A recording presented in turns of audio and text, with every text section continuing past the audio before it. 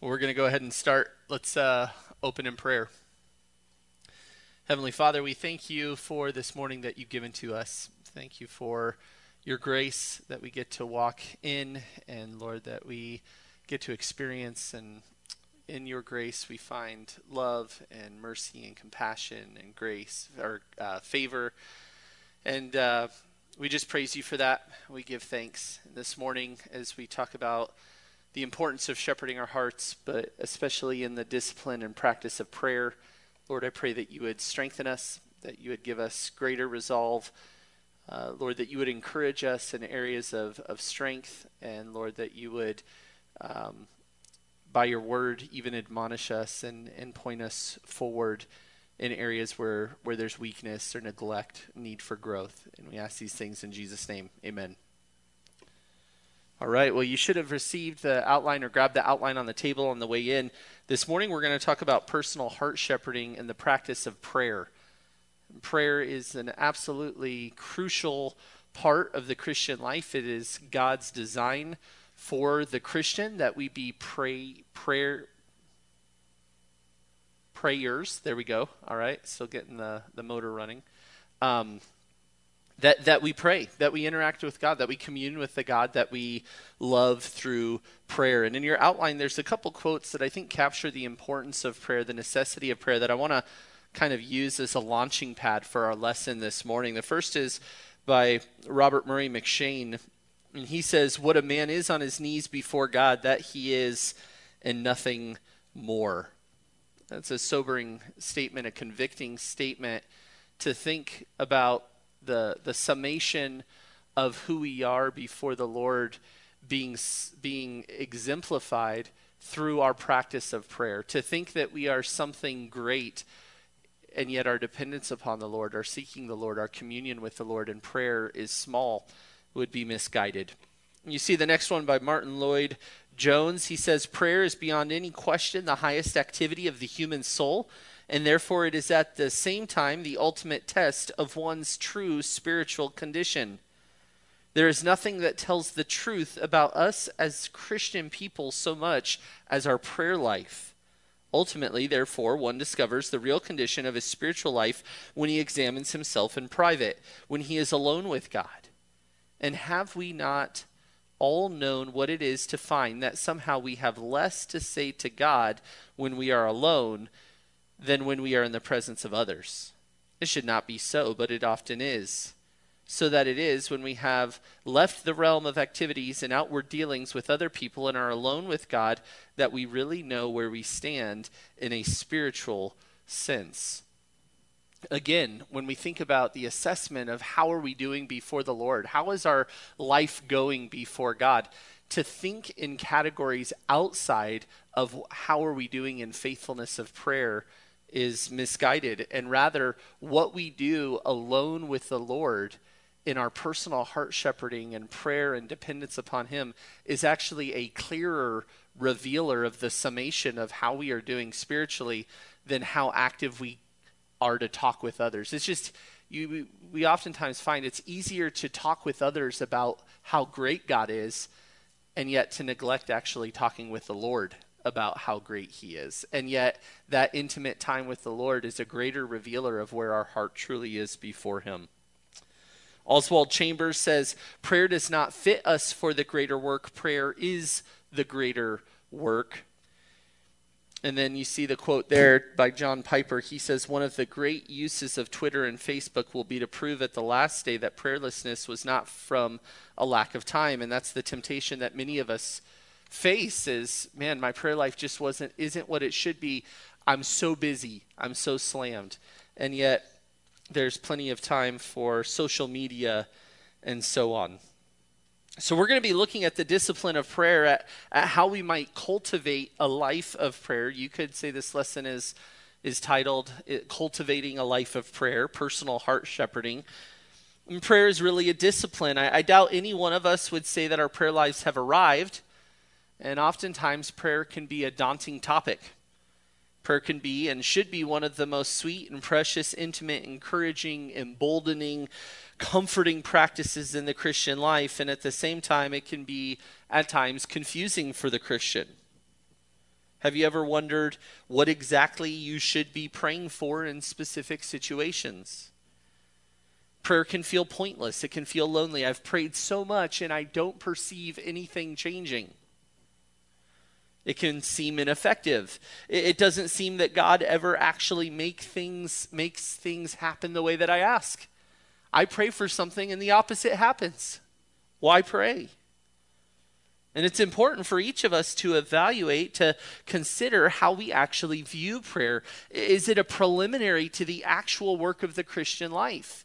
Is it something where God's our cosmic genie, where we go to him in times where we want something to be different? If you didn't pray for a week or a month, would you feel it? Would your life be impacted? Would it be any different? The reality is that oftentimes prayer is a neglected discipline, and oftentimes we look for excuses regarding things happening to us or outside of us, as opposed to us actually being disciplined in the practice of prayer. And we know what it's like to be men. We like to do things ourselves. We like to conquer our own domain. We like to control our own destiny and press things forward. To be vulnerable or contrite before anyone at times can be difficult for some. And yet the Lord calls us to do this, to be humble and contrite before him, to tremble before him, to fear him is the beginning of wisdom. And yet he also calls us to come to him as we would a loving father presenting our requests to him. And so how do we cultivate, how do we pursue, how do we practice a diligent life of prayer? Well, that's what we're going to talk about this morning. First, I want to start with prayer and its purpose. Prayer and its purpose, that should be on the second page of your outline.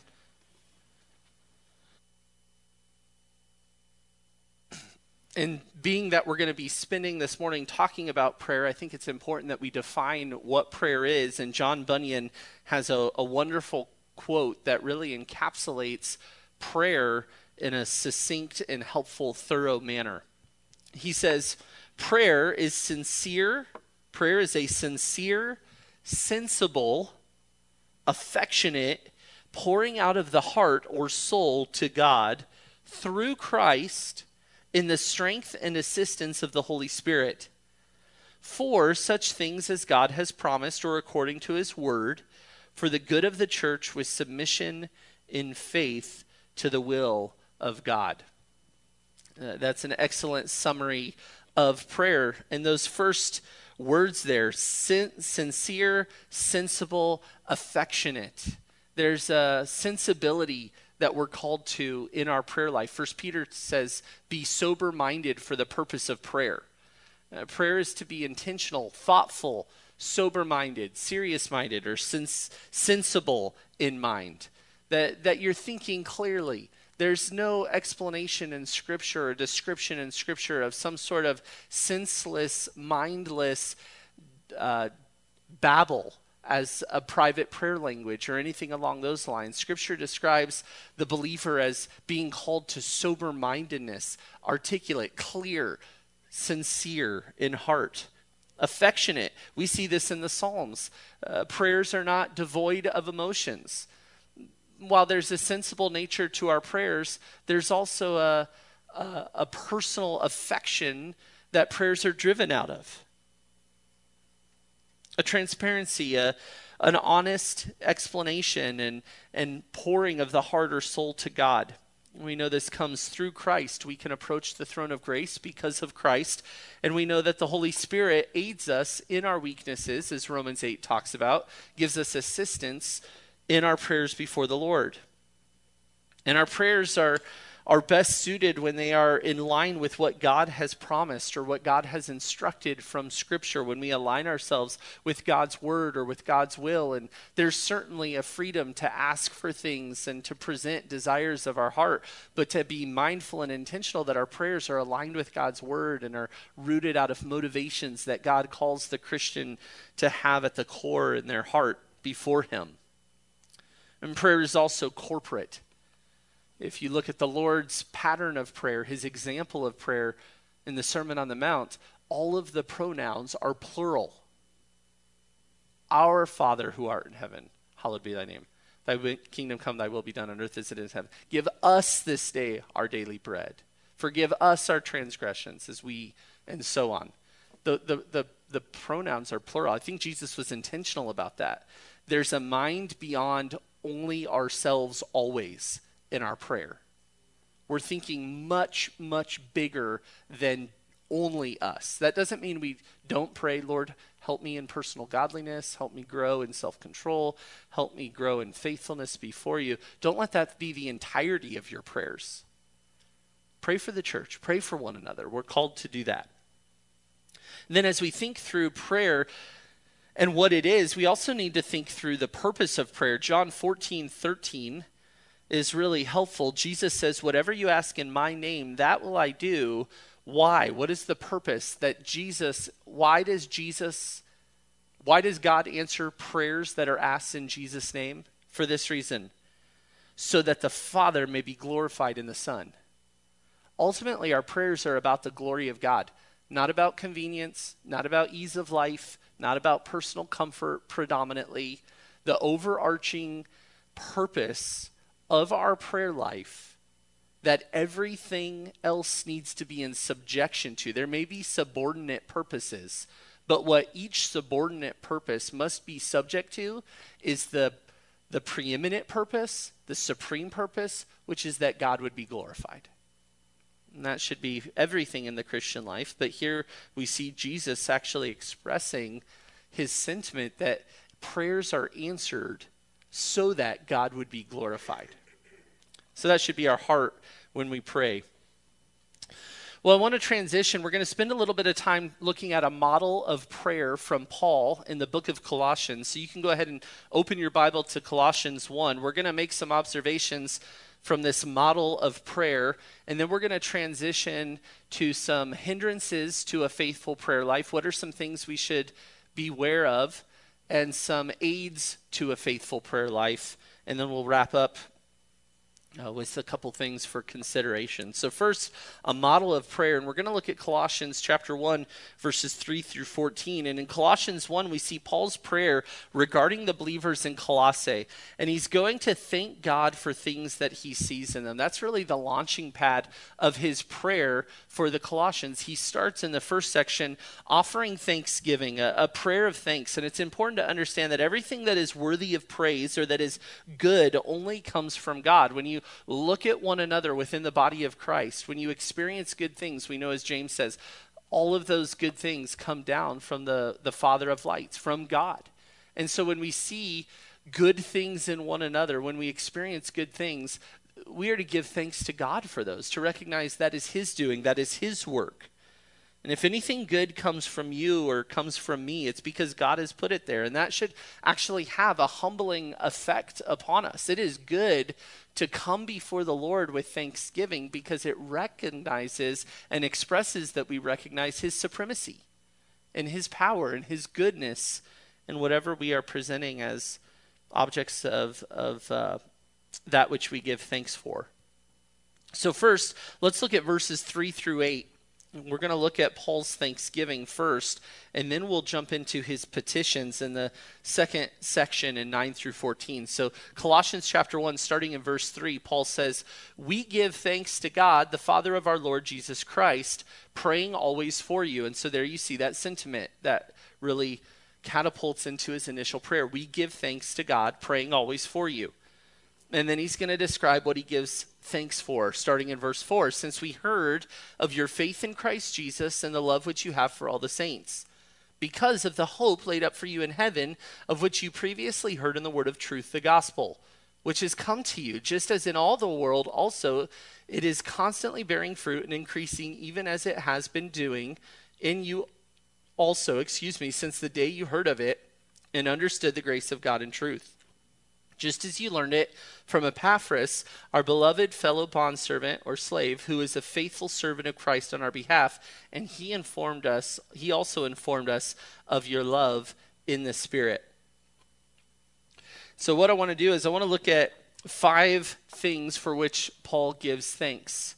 5 things for which Paul gives thanks. And it starts with number 1, their faith in Jesus. That's your first blank on the outline. So under Paul's thanksgiving, we see first their faith in Jesus, or their faith in Christ. And we see that in verse 4. Since we heard of your faith in Christ Jesus. That's how Paul starts. And this is really the most exciting report that he could hear. As a church planner, apostle, useful vessel for the purposes of God, to invest himself, to share the gospel, to pour into people, and then hear a report down the road regarding their faith in Christ, that was the pinnacle for Paul. Ever since the moment he heard of their faith in Christ Jesus, he gives thanks to God. Paul had never met these believers personally at this point. He hasn't visited them, but the report has come of their trusting confidence in Christ. And so he rejoices and he thanks God. And this is where the gospel starts. It starts with faith in Jesus. If you have faith in Jesus, you're a believer. You're a Christian. It's not more complicated than that. You must possess faith, and you must possess faith in the correct object, and that correct object is the person, the Lord Jesus Christ. And so that's a summary statement of their salvation, that they have faith in Christ. In order to have the gospel in your life, you have to have faith. In order to have faith, you must have the true faith, saving faith. The object of that faith must be Christ. And that's what they possess. And this is helpful to think through. If there's those in the body, maybe those in your life that you are struggling in your heart to cultivate affection for, to even know how to pray, well, listen, if they're believers, start with thanking God for the gift of faith that he's given them. Recognize that they have been rescued by the grace of God, and that's the same grace that I needed. They're a brother or sister in Christ, and thank God for that. Cultivate thankfulness in your heart. There's always something for which to give thanks to God for in the life of a believer, a fellow believer. Well, next, Paul's thanksgiving is summarized through their love for the saints. Their love for the saints. That's the next manifestation of the gospel in their lives. And so he starts at the biggest picture category, their faith in Christ, and now he's going to start narrowing in on some of the expressions of their spiritual walk before the Lord and the expressions of their faith in Christ. So he says in verse 4, since we heard of your faith in Christ, and then he says, and the love which you have for all the saints. And there are results of genuine faith. Faith in Jesus produces specific things. The gospel takes effect in someone's heart by the gift of faith from God. But one of the first things that faith in Jesus produces is love for one another, love for the saints. And we've looked at it in the past, but John 13:34 and 35, Jesus says, a new commandment I give to you, that you love one another, even as I have loved you, that you also love one another. And then he goes on to say, by this all men will know that you are my disciples if you have love for one another. One of the greatest ways as a believer that we find that we can guard ourselves from sin in this life is actually by cultivating a sincere love, Christ-like love and affection for others. And just think about this for a moment. Selfishness, greed, covetousness, anger, bitterness, discontentment, all can be set aside by the active putting on of love for others. Your tendency to envy another, when you stop looking at yourself and look at how to care for them intentionally, to rejoice with them, to hope all things with them, to die to self for them, is increased greatly. This is a way of shepherding our heart towards godliness by actually cultivating a love for others, by praying for others and thanking God for his work in others also. Number 3, the third blank in your outline that Paul prays for, the next observation regarding Paul's thanksgiving is their hope in heaven. The hope in heaven. Believers have a special hope. Look at verse 5. He says, they thank God for them because of the hope laid up for you in heaven, of which you previously heard in the word of truth, the gospel. Here we see this special hope, this hope that is worthy of thanking God for. There's a hope laid up for or reserved or in store in heaven. And a Christian can endure hardship and endure persecutions and persevere through trials and press on in tragedy, all because Christians have a hope in something outside of ourselves and in something outside of this life only. A world beyond this one. We have a hope in the work of Christ, which is given to us, a hope in eternity, a hope in heaven.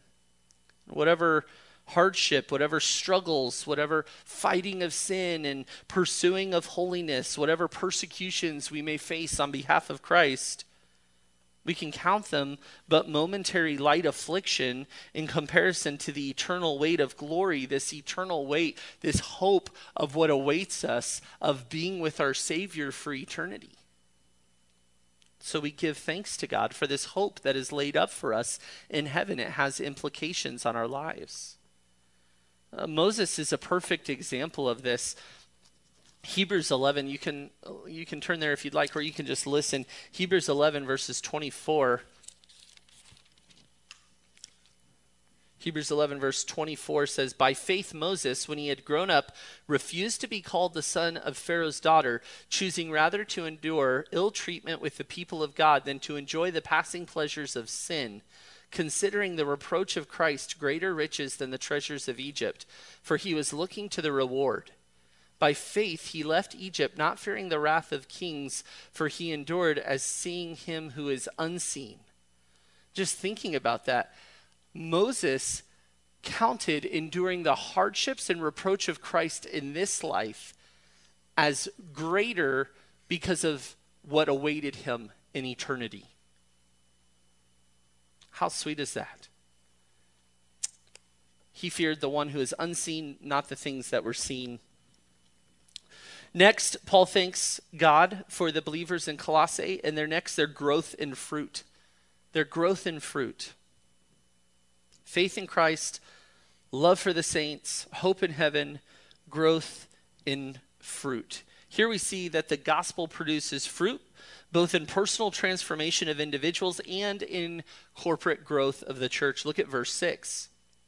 He talks about this word of truth, the gospel, and then in verse 6 he says, which has come to you. So that's the word of truth. The gospel has come to you, just as in all the world also. It is constantly bearing fruit and increasing, even as it has been doing in you. There is this constant bearing of fruit that the gospel is producing in you also since the day you heard of it and understood the grace of God in truth. And here we see this growth in truth that is spreading forth broadly, but it's also taking root in their own lives personally. And so Paul is giving thanks for their fruitfulness in the Lord. This is disciples growing disciples.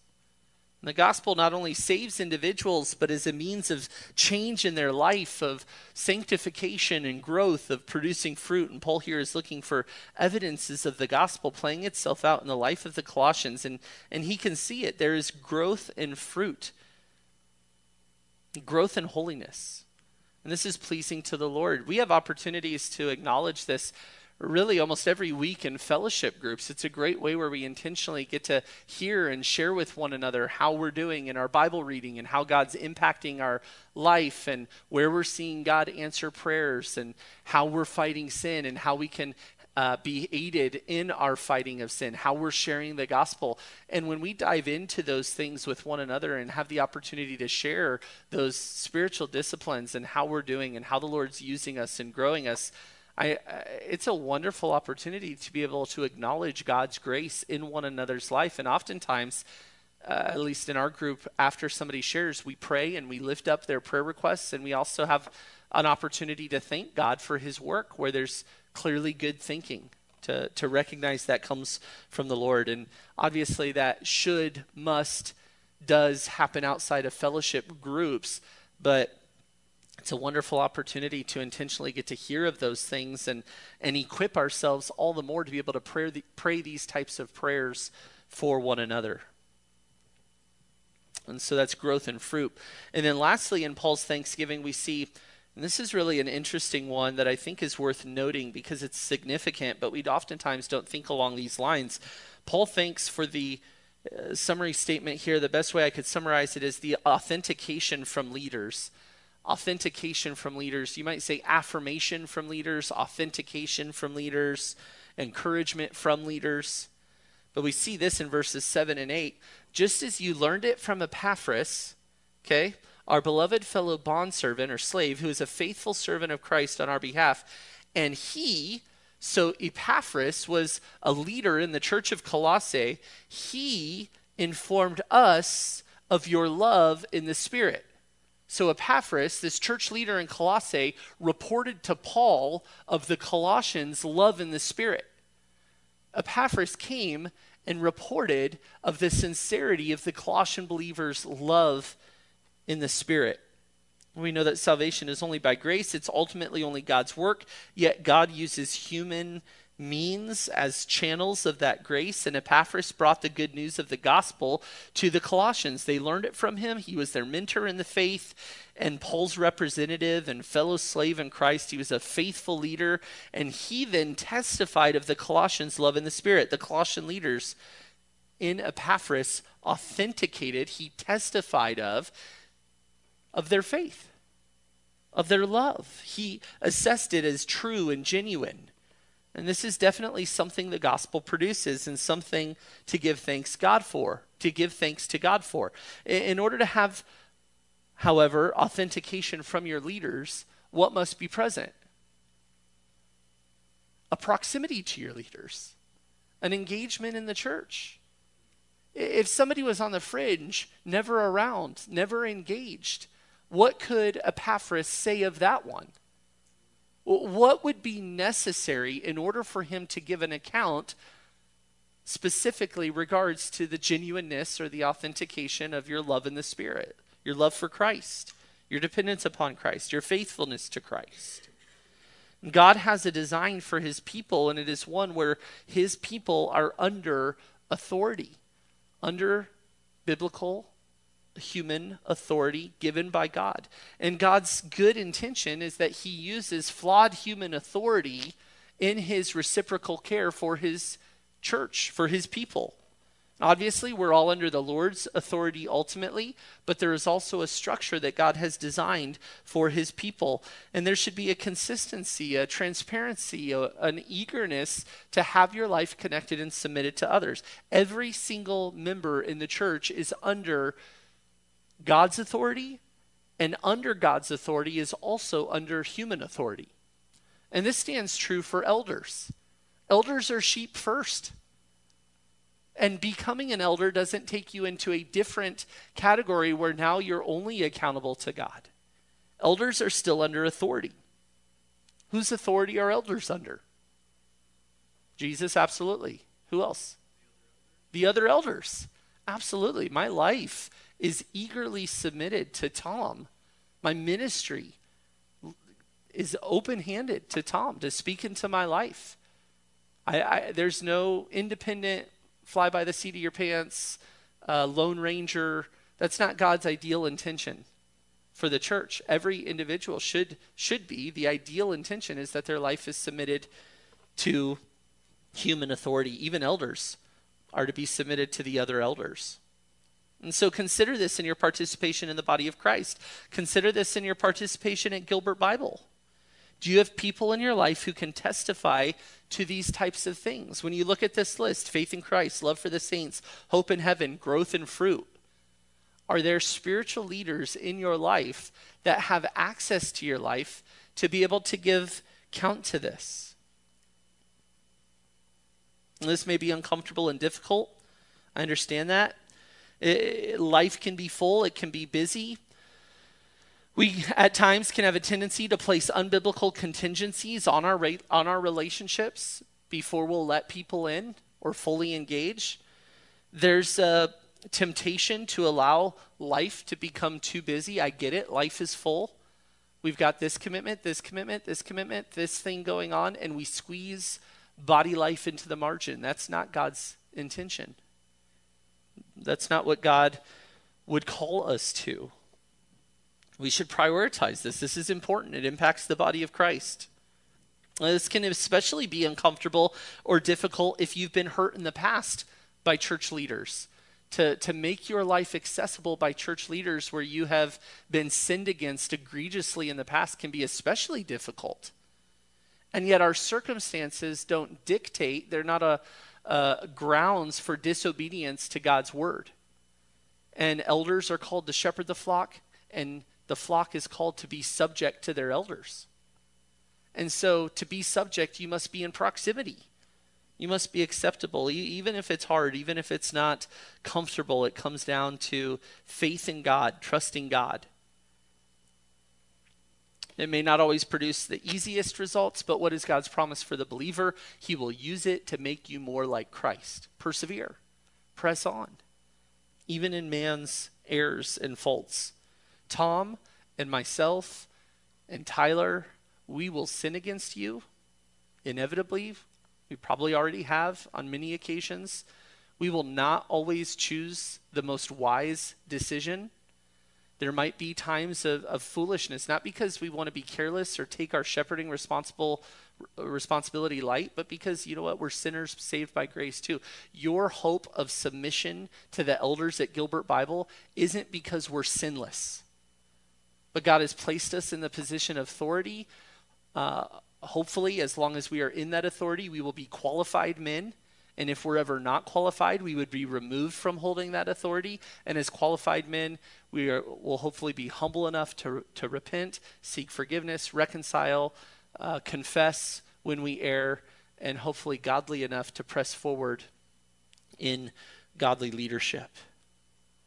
But ultimately, the call to be in proximity to the local church, to have your life submitted to the local church, isn't verified or valid because everything goes well or easy when you live this way. It's because God said so, and that's enough. And so we trust God. As we consider these things that Paul gives thanks for, he's doing this from a distance based off of reports, and he holds such a fond affection. Could someone pray this prayer giving thanks to God in regards to you? That's an important question for you to consider. Also, do you think about these types of things in your prayer life for others? To thank God, to praise God for these things in one another. We should cultivate hearts of thankfulness. This is crucial. This is actually God's design and instruction. When you look at Philippians 4, a significant means of putting off anxiety in your life is presenting to your requests to God with thankfulness. Cultivating a life of thankfulness is a means of curing and repenting from anxiety. And God's promise there is if you present your requests to God with thanksgiving, that there will be a supernatural peace that transcends understanding that will guard your hearts and minds.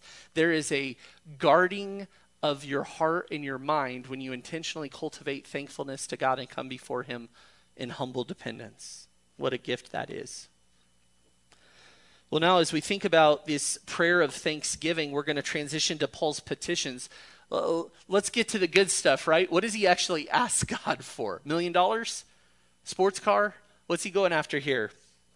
Well, here we see Paul's petitions in verses 9 through 14. Let's read those verses together.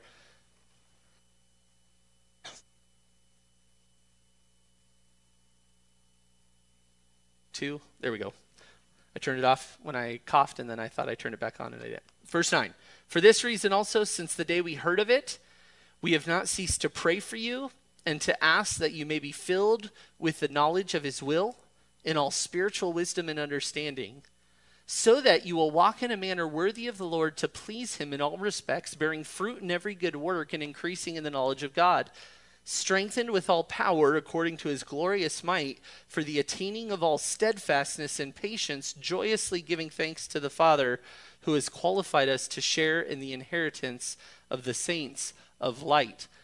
You want an example of how to pray? There it is. If you ever wonder, how can I be praying for Josh? How can I be praying for Tom? How can I be praying for Tyler? Run here. I would always covet your prayers in this regard. Pray for one another. Pray for your spouse. Pray this for those in your fellowship group. Pray for this church for these things. And I summarize these wonderful, beautiful verses in 4 ways. And it starts with Paul's petition being rooted in their thinking. We see that in verse 9. For this reason also, since the day we heard of it, we have not ceased to pray for you and ask that you may be filled with the knowledge of his will in all spiritual wisdom and understanding.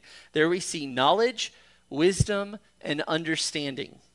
Filled. To be filled is the word that would be used to describe the imagery of a sail on a sailboat being filled with air. So imagine a limp sail on a sailboat, and all of a sudden the wind starts blowing, and that sail just fills with air, and it catapults the boat forward. That's the kind of imagery here, that you would be filled up in such a regard with knowledge, wisdom, understanding. And these are all thinking categories. These are all inner man, heart, thinking, where you are, your mind kind of categories. We need to know God's truth, know how to apply God's word, what to do and why and how to do it. When we think about knowledge, we need to know the truth from God's word. When we think about wisdom, we need to understand how to live in light of that knowledge and understanding to then know how to press forward and make good sense of these things in a way that is honoring to the Lord. This is the type of thing where you're not driven by emotions. You're not driven by experiences that cause you to feel certain ways, looking for existential kind of experiences and feelings to guide you forward. This is actually to oftentimes fight what you feel with what you know to be true. I'm going to not be driven by my emotions in this moment. I'm not going to let my emotions conjured up from past experiences or assumptions or presumptions guide me. But what do I know is actually true? God, give me the insight to know how to step forward in light of that truth so that I could honor you. To control yourself, to handle how you feel appropriately, to actually take what you know and let them be a bridle for your emotions to direct them appropriately. So oftentimes it's tail wagging the dog, right? We do stuff because we feel a certain way. And so we start to think a certain way because of how we feel. I feel uncomfortable, so I don't think I want to go to this thing. Oh, wait, no. I should go to this thing, and I'm going to tell myself to feel enthusiastic. Well, that sounds ridiculous. You know what? But we're called to. 1 Peter 2 tells us to crave God's word, to long for God's word. I don't feel like reading my Bible. You know what? Tell yourself, you feel like reading God's Bible, God's word. That's what we're called to. We actually are called to direct our affections and our emotions. Well, that's ridiculous. I can't always do it. Well, what's the means for doing it? Renewing your heart and your mind with truth. It's not going to come because you kind of passively just wait for your emotions to get to a spot. How do you direct your emotions where they should go?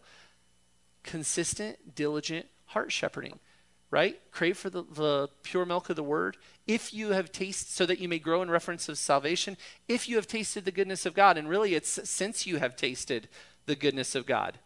Putting aside sin and diligence in the word, it tastes good. The more you partake of what tastes good, the more you cultivate a craving for what is good. And so we pursue what is right. Paul does this. He prays for their thinking, their knowledge, their wisdom, their understanding. He also prays for their decisions, that they would make good choices. Look at verse 10. There's purpose behind this heart level right thinking. And it's so that they will walk in a manner worthy of the Lord, to please him. In all respects, bearing fruit in every good work and increasing in the knowledge of God. He wants them to make good decisions, to please him in all respects, bearing fruit in every good work. Those are lofty prayers. Paul prays that they would make the right decision and the best decision in every way, every time. The decision that will bring about the most glory to God and the most spiritual good in every choice.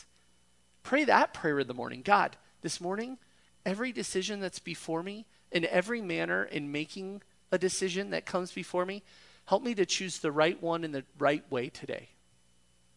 Help me to be humbly dependent. Help me to value your glory as the aim of every decision that I make today. That's a good prayer. That's a prayer that the Lord loves to answer. And what we find is that sometimes it's not so much about the indecision that we're praying about, but how we make the decision. Lord, help me to honor you in this process. These monumental things that should I take this job or this job? Should I buy this house or this house? How do we ever decide? Well, sometimes it's not so much about the indecision, not indecision, decision, the final decision. It's not so much about that, but are you trusting God in the process? Are you pleasing him in every respect? Are you bearing fruit in this? This isn't living in a way that you're good enough and make the cut. This is living in response to the fact that God made the cut in Christ, and you want to walk in response to what he's done. Live in a manner worthy of the gospel, right? It's not that you're being worthy of receiving it, but you've received it. Now live in a manner appropriate with that. We talked about that at the beginning of Philippians in chapter 1 as well. And then he also prays for their steadfastness. Their steadfastness. We see this in verse 11. Strengthened with all power according to his glorious might for the attaining of all steadfastness and patience. Steadfastness, it's to remain under a difficult circumstance. Patience is emotional quietness in the face of unfavorable circumstances. Not everything about the Christian life is easy. We actually need endurance. We need steadfastness. We need to remain patient under hardships, under trials. Can we pray for relief from those trials? Absolutely. But you know what? More than getting out of trials, we should pray for steadfastness, endurance, patience in the midst of those trials, that we would be godly in the hardship, that we would be more like Christ in the hardship. Patience, emotional quietness in the face of unfavorable circumstances, staying with it, persevering, not giving up, pressing on. And then lastly, Paul prays for their worldview, their perspective, how they view this life and beyond. Look at verse 12 through 14, giving thanks to the Father who has qualified us to share in the inheritance of the saints of life, for he rescued us from the domain of darkness and transferred us to the kingdom of his beloved Son, in whom we have redemption, the forgiveness of sins. Don't live in this life alone. Recognize you've been transferred to the kingdom of his beloved Son. You've been saved from the darkness of this world. Don't navigate this life as if this life were all there is. Don't concern yourself in storing up riches and treasures of this life as if that's what your life should be about. Your life should be about the glory of God for eternity. You're part of the kingdom of his beloved Son. This is a very real reality. And when his Son returns and establishes his throne on earth, you will reign with him. Every believer. This isn't it. As bad as and hard as it gets on this earth, Paul compares the difficulties of this world with eternity and their passing and momentary. This is his worldview. It's centered on God's world, God's word, God's reality. It's something beyond this world. And so we remember this. We rejoice in this. We renew our minds with the reality of the gospel and that life is to be lived for God's purposes. Now, this pattern of prayer is hopefully helpful in thinking through some things to pray for, to pray about, to think about, to thank God. If you're wanting to bolster your prayer life and going, man, I don't always know where to start when I pray, start here. Start with these things. Look for these things and build on that. Expand on that. Give thanks to God for these things in yourself, in your spouse, in those in this church. Petition these things for yourself, for your spouse, for this church. Pray these things. This can be a helpful guideline for you as you seek to cultivate a greater life of prayer. Now, what I want to do next is talk about cultivating the discipline of prayer by looking at some potential hindrances and aids to a life of prayer. So we've looked at a pattern of prayer. We have kind of a roadmap if we want to know where to start in our prayer life. Those are some helpful observations from Colossians 1. I also want to spend some time looking at hindrances, snares.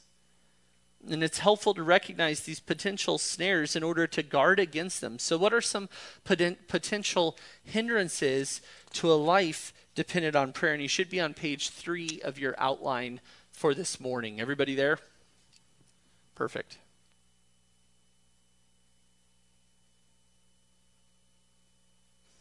All right. Well, the first hindrance to a life of dependent prayer is this. It's lack of belief. Lack of belief. That's your first blank. Or lack of faith, lack of belief. Prayer is an act of faith. Now, when we think about that, what are things that we must believe in our prayer life? Well, we must believe that God is a rewarder of those who diligently seek him. God rewards those who diligently seek him. Hebrews 11:6. And without faith, it is impossible to please him. For he who comes to God must believe that he is, and that he is a rewarder of those who seek him. This isn't the kind of belief where, man, whatever I really want, as long as I believe hard enough, God will give me what I want in this moment. We need to believe that God is sovereign, that God is good, that God is faithful, that he gives good gifts to his children, that he's trustworthy. And we present our requests, and we, like our Savior, say, but not my will, yours be done. Here's where I'm at before you. Here's what I can see. Here's what makes sense to me. But Lord, you see so much more broadly and clearer than I do. And so your will be done. What you think is best, make it so. Please, Lord. So we need a faith in that God is a rewarder of those who seek him, that we can actually please him when we come before him in humble faith. Number 2, we must believe that God is there and interested in your prayers. God, the Lord of the universe, the eternally existing, all-powerful God, desires lowly, measly, old me to actually pray. How wonderful is this? Draw near to God, and he will draw near to you. James 4:8. What a wonderful reality. God's interested in our prayers. We need to believe that. Prayer matters. God wants us to pray. God hears our prayers. We believe this. He's a rewarder of those who seek him, and he wants us to seek him. And then 3, we must understand that his answer may not be what, when, or how you expect, but his ways are best. That you must have faith in that. You must believe that. Lord, you want me to pray. You reward those who pray. You desire me to pray, and you do what is right in my prayers. Psalm 18:30, as for God, his way is blameless. The word of the Lord is tried. He is a shield for all who take refuge in him.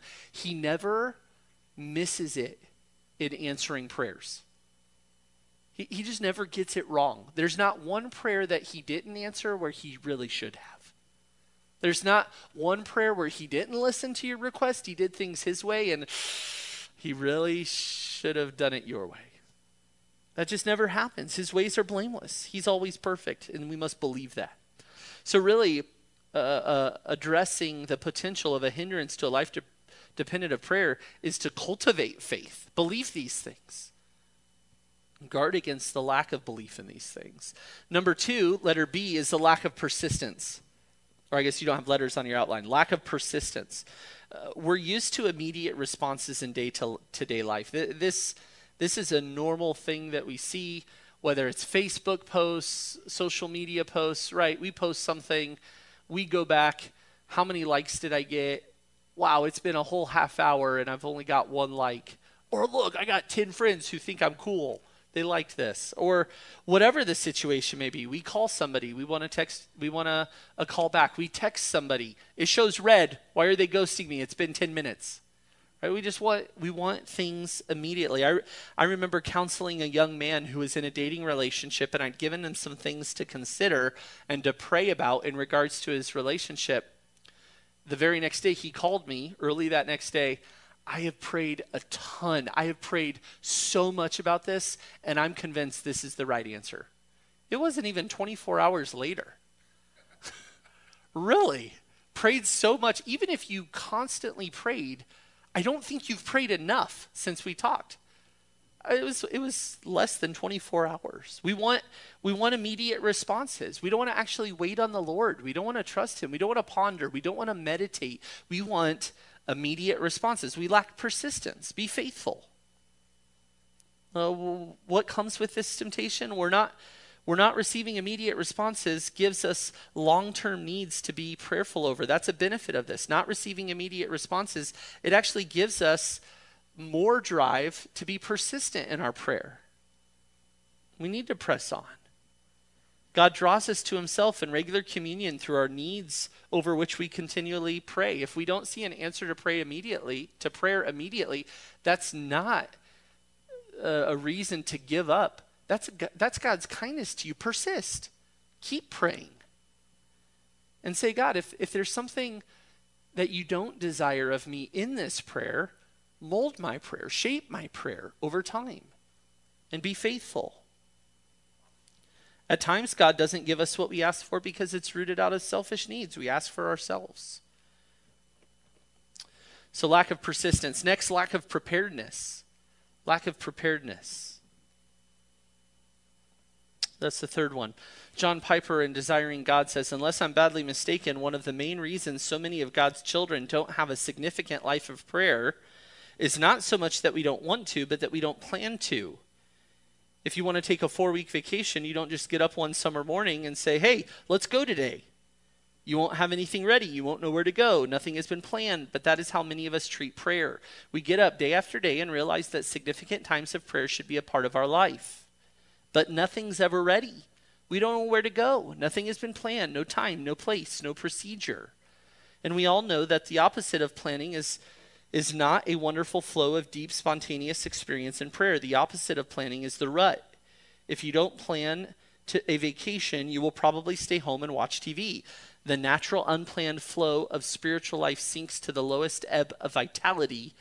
There is a race to be run and a fight to be fought. If you want renewal in your life of prayer, you must plan to see it. Be intentional.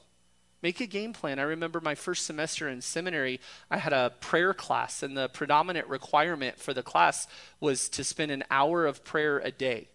And that was a big increase from what I had experienced at that point. And I remember the first morning waking up and going, okay, I'm all in on this. All right, what should I pray? And I just started praying a few things, and then, opened my eyes, and I'm like, all right, how much time have I got? It was like 7 minutes. And I thought, what am I going to do for the next 53 minutes of prayer?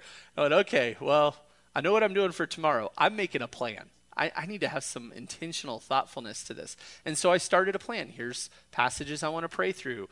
Valley of Vision is a wonderful resource. I'm going to pray through one of those. Here's a list. I'm going to pray for these people every day, these people multiple times a week, these people once a week, these people every other week.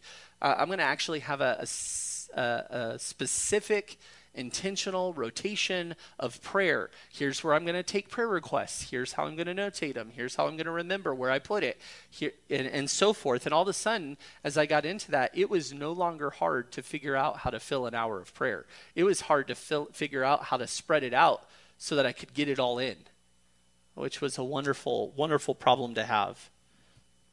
And so lack of preparedness, the reality is that distractions abound.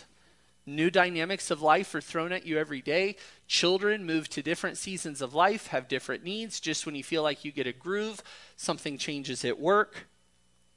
And the struggle is real. It's difficult now with social media and the quickness of life, the pace of life. It's as difficult as ever to make sure we have intentional time to be alone.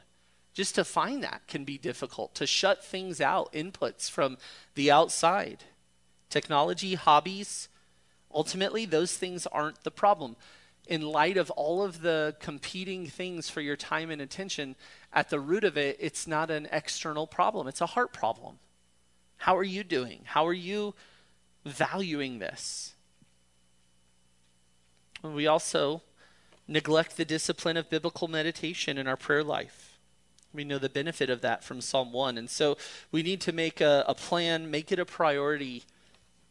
Be intentional in your prayer life. Well, next, as we kind of wrap things up this morning, I want to talk about aids to a life dependent on prayer. And you simply could just do the opposite of the hindrances, and that would help you. But there's also some proactive things to put on as well. And the first is readiness. Readiness. Pray at all times. Be ready to pray.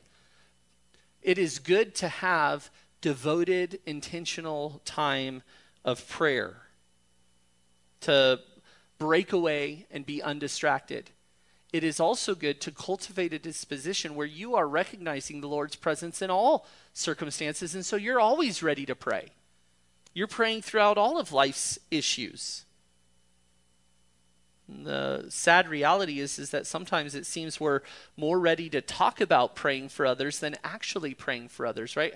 How many times have you been guilty of wow, I'll be praying about that. You don't write it down. You don't pray in the moment. Weeks go by. Oh, I wanted to give you an update on that prayer request. Oh yeah. How did that go? Never prayed for you. Oh, I'll pray for that. I'll pray for that. I'll pray for that. I have made it a practice where if I tell somebody I'll pray for them, I either write it down as quickly as possible after that conversation, or I stop in the moment and I pray. You just need to be intentional, be ready for that. Be diligent in that. Next, what's another aid to a life dependent upon prayer? It's devotion and alertness in prayer. Alertness, that's your next blank. Devotion and alertness in prayer. Colossians 4:2. Devote yourselves to prayer, keeping alert in it with an attitude of thanksgiving. We're oftentimes too self-reliant. We're self-dependent. We think we can manage our days independent of God, right? That's if we have a sorry prayer life, a reality of what that reflects is a self-confidence in our independence to be able to navigate life's issues apart from the Lord. We're oftentimes too self-reliant, and yet we are called to be devoted and alert in our prayer. We're to be spiritually desperate. As the deer pants for water, so does my soul pant for you. You think about God that way. Have you ever been parched, so thirsty, you just can't wait to get a drink of water, and you're just gulping down that water because you know your body needs it. Your mouth is dry, you're feeling the effects of dehydration. That's how we should long for the Lord. That should be our desire in drawing near to the Lord. That as a deer pants for water, so we pant for our Savior. Spiritually desperate. We need God's power and His grace and His strength every day to aid us in our pursuit of the Lord. We need God's wisdom to walk in a manner worthy, and so we need to be devoted. We need to be alert. Also, there needs to be a cultivation of submissiveness and surrender. Submissiveness and surrender. That's your next letter, or your next bullet point there. Submissiveness and surrender. Prayer that is consistent with what you know about God and His will, and prayer that seeks to be obedient to God and what He has said. There's a submissiveness, there's a yieldedness in us to the Lord. And if you look at Ephesians 6:18 and Jude 20, particularly a yieldedness to the Spirit of God working in us. You can't be selfish in your prayers. A prayer that lords yourself over God is not a prayer that honors God. Be humble before the Lord. Be selfless in your prayers to God. You cannot pray in the Spirit and be submissive if you've become stubborn against the truth. There needs to be a softness of heart in regards to God's word. Now, this is sometimes where people get themselves in trouble. Man, I'm just not feeling soft to the Lord, so I'm not going to come to Him. I don't want to come to Him the wrong way. No, same thing we talked about in diligence in Bible reading. If you don't feel like reading God's word and you don't want to bring a wrong heart to God in His scripture, that sounds really commendable, but God's grace to you is His word to produce in you a soft heart. So do it anyway. Come to the Lord's word when your heart isn't in the right place and humbly pray that God would change your heart and disposition through His Spirit working in conjunction with His word. Same for prayer. Don't not pray because I'm just not feeling submissive to the Lord right now. No, confess that. Lord, I don't want to pray right now. I am not feeling like I want to be submissive under your authority and leadership in my life, but I'm going to do it because I choose to trust. I choose to believe in this moment. God wants our pride to be crushed. Come before Him. Humble yourself before Him. And then next, spiritual concern. Cultivate a heart that is concerned for spiritual things predominantly, first and foremost. Cultivate a concern for what really matters. Spiritual growth, godliness, maturity, God's glory. Don't restrict yourself to merely praying for temporal things. Pray much bigger prayers, much beyond, help me to get this job, help this conversation to be favorable. But Lord, help me to be godly. Help me to be faithful. Help me to be steadfast. Help me to endure. Help me to be loving. Help me to be Christ-like. Help me to be forgiving. Those types of things. Pray with a concern for others, to be complete in Christ, for yourself as well. Pray with the same intensity as Paul demonstrated in Colossians 2. Paul struggles on behalf of the Colossian believers, desiring earnestly for them to be encouraged and knit together in love, attaining to all the wealth that comes from the full assurance of understanding, resulting in a true knowledge of God's mystery, that is Christ himself, in whom are hidden all the treasures of wisdom and knowledge. Pray like that. Pray with intensity. God, do this work, please. Strengthen. Don't always pray for relief from trials first or predominantly, but pray for how you can grow through it. James says, consider it joy when you face trials of many various kinds, knowing what they produce, which ultimately is steadfastness, endurance, Christ-likeness. And so in light of that, in light of the imminence of trials, and God's purpose expressed through trials and God's call in trials, does it make sense to pray first for reprieve from the trial? Could you imagine that? I'm going to drive you to Disneyland, children. Disneyland's going to be awesome. That's the ultimate destination. But on the drive, we're going to talk about rides. We're going to talk about plans. We're going to enjoy scenery. We're going to have good family time. You get in the car. Are we there yet? Are we there yet? Are we there yet? Can we get out of the car? Can we get out? No, the car ride's equipping you to enjoy this better. Oftentimes we want to jump out of the car and miss what God's actually doing in preparing us for what lies ahead. Don't live that way. And yet to humbly, oh man, the cup is heavy, right? If there's any way other than this, Lord, I don't want to miss your purpose. If there's another way to get the same purpose, do it. And if not, not my will, but yours. It's okay to ask God to remove trials, but don't miss God's good intention of how he uses them. Embrace that. Maximize that with a humble, contrite disposition and an intentional prayerfulness before him. Pray for others in sickness. We do that frequently. We've done that from the front. And we've also prayed that through it, the gospel would go forth, that God would be glorified, that the individuals remain standfast, that they'd be encouraged in the Lord, persevere in the midst of afflictions, and so on. So cultivate a concern for contentment and faithfulness, that God would use those things as he designs. All right, one last thing. Go ahead and look at the page, praying scripture example. I want to talk just for a moment about this, and then I think we'll just be in one group in our breakout this morning. What I want to do is just talk about, if you have not ever made it a practice to pray scripture, you're missing out. I highly, highly encourage you to take this on as a common practice. I did that years ago, where I started praying 2 passages a week. So each day, one day, twice a week, I would pray passages that are explicit expressions of the gospel. 2 days a week, I started praying once through 1 Timothy 3 and once through Titus 1 for the elder qualifications, just going specifically through that list, that the Lord would grow me in regards to those.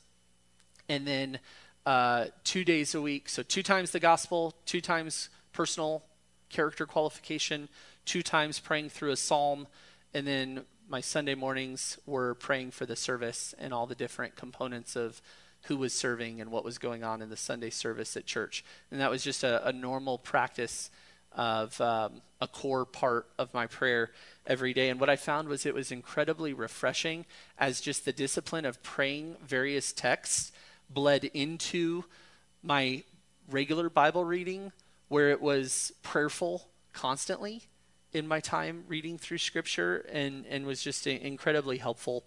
So here's an example. If you've never done that before, what might that look like? Here's some ways to think through how to pray through Scripture. 1 Corinthians 10:13, a wonderful, wonderful passage from the Lord. Such great truth. You see it there. No temptation has overtaken you, but such as is common to man.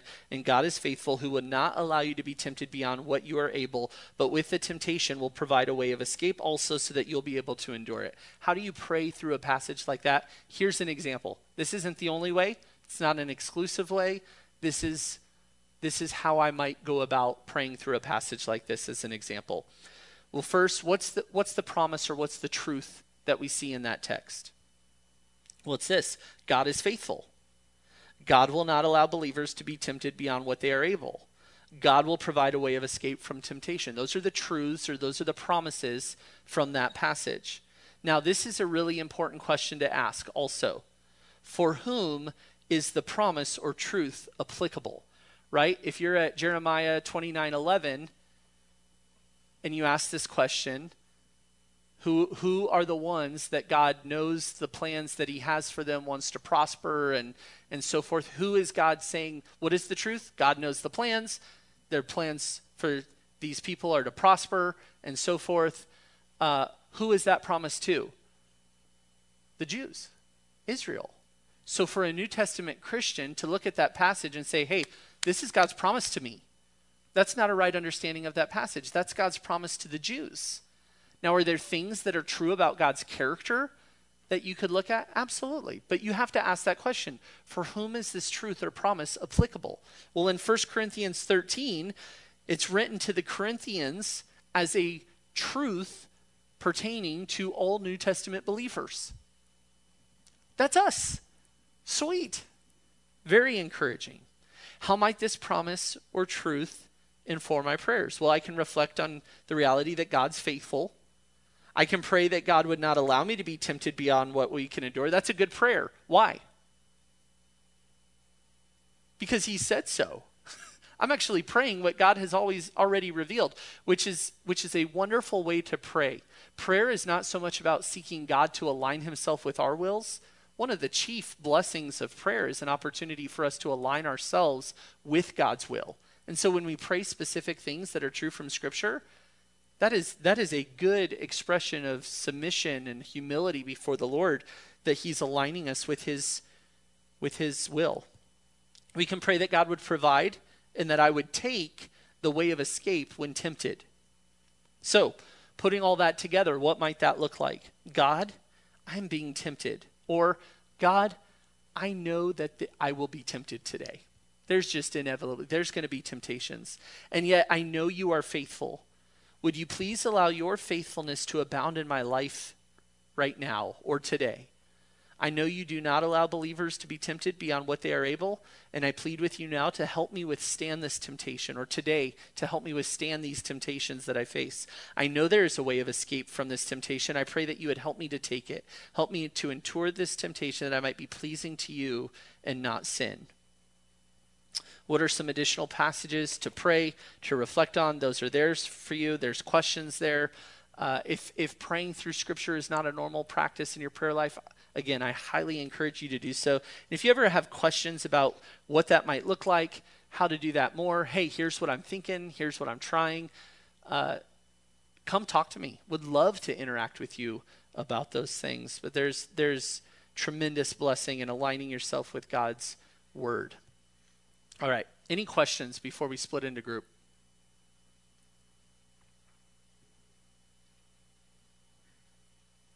Okay. You can save them for Tom. It's perfect.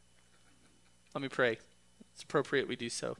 Heavenly Father, thank you for the reality that we can even approach the throne of grace. We know that is because of your Son, because of what he has accomplished. Thank you that we don't have to go through some horizontal intercessor, but that we have Christ, our great high priest, the one who intercedes on our behalf, the one who, because of his great work, has granted us access to the throne of grace. You desire us to pray. What a wonderful God you are. Help us to not neglect this immense treasure of communing with our great God. Help us to be faithful. Help us to grow all the more in this practice. And Lord, we pray that you would use our diligence, our discipline in this area to grow us individually, but Lord, to grow us as a church body, that we would be useful for your purposes and for your glory. And we ask in Jesus' name, amen.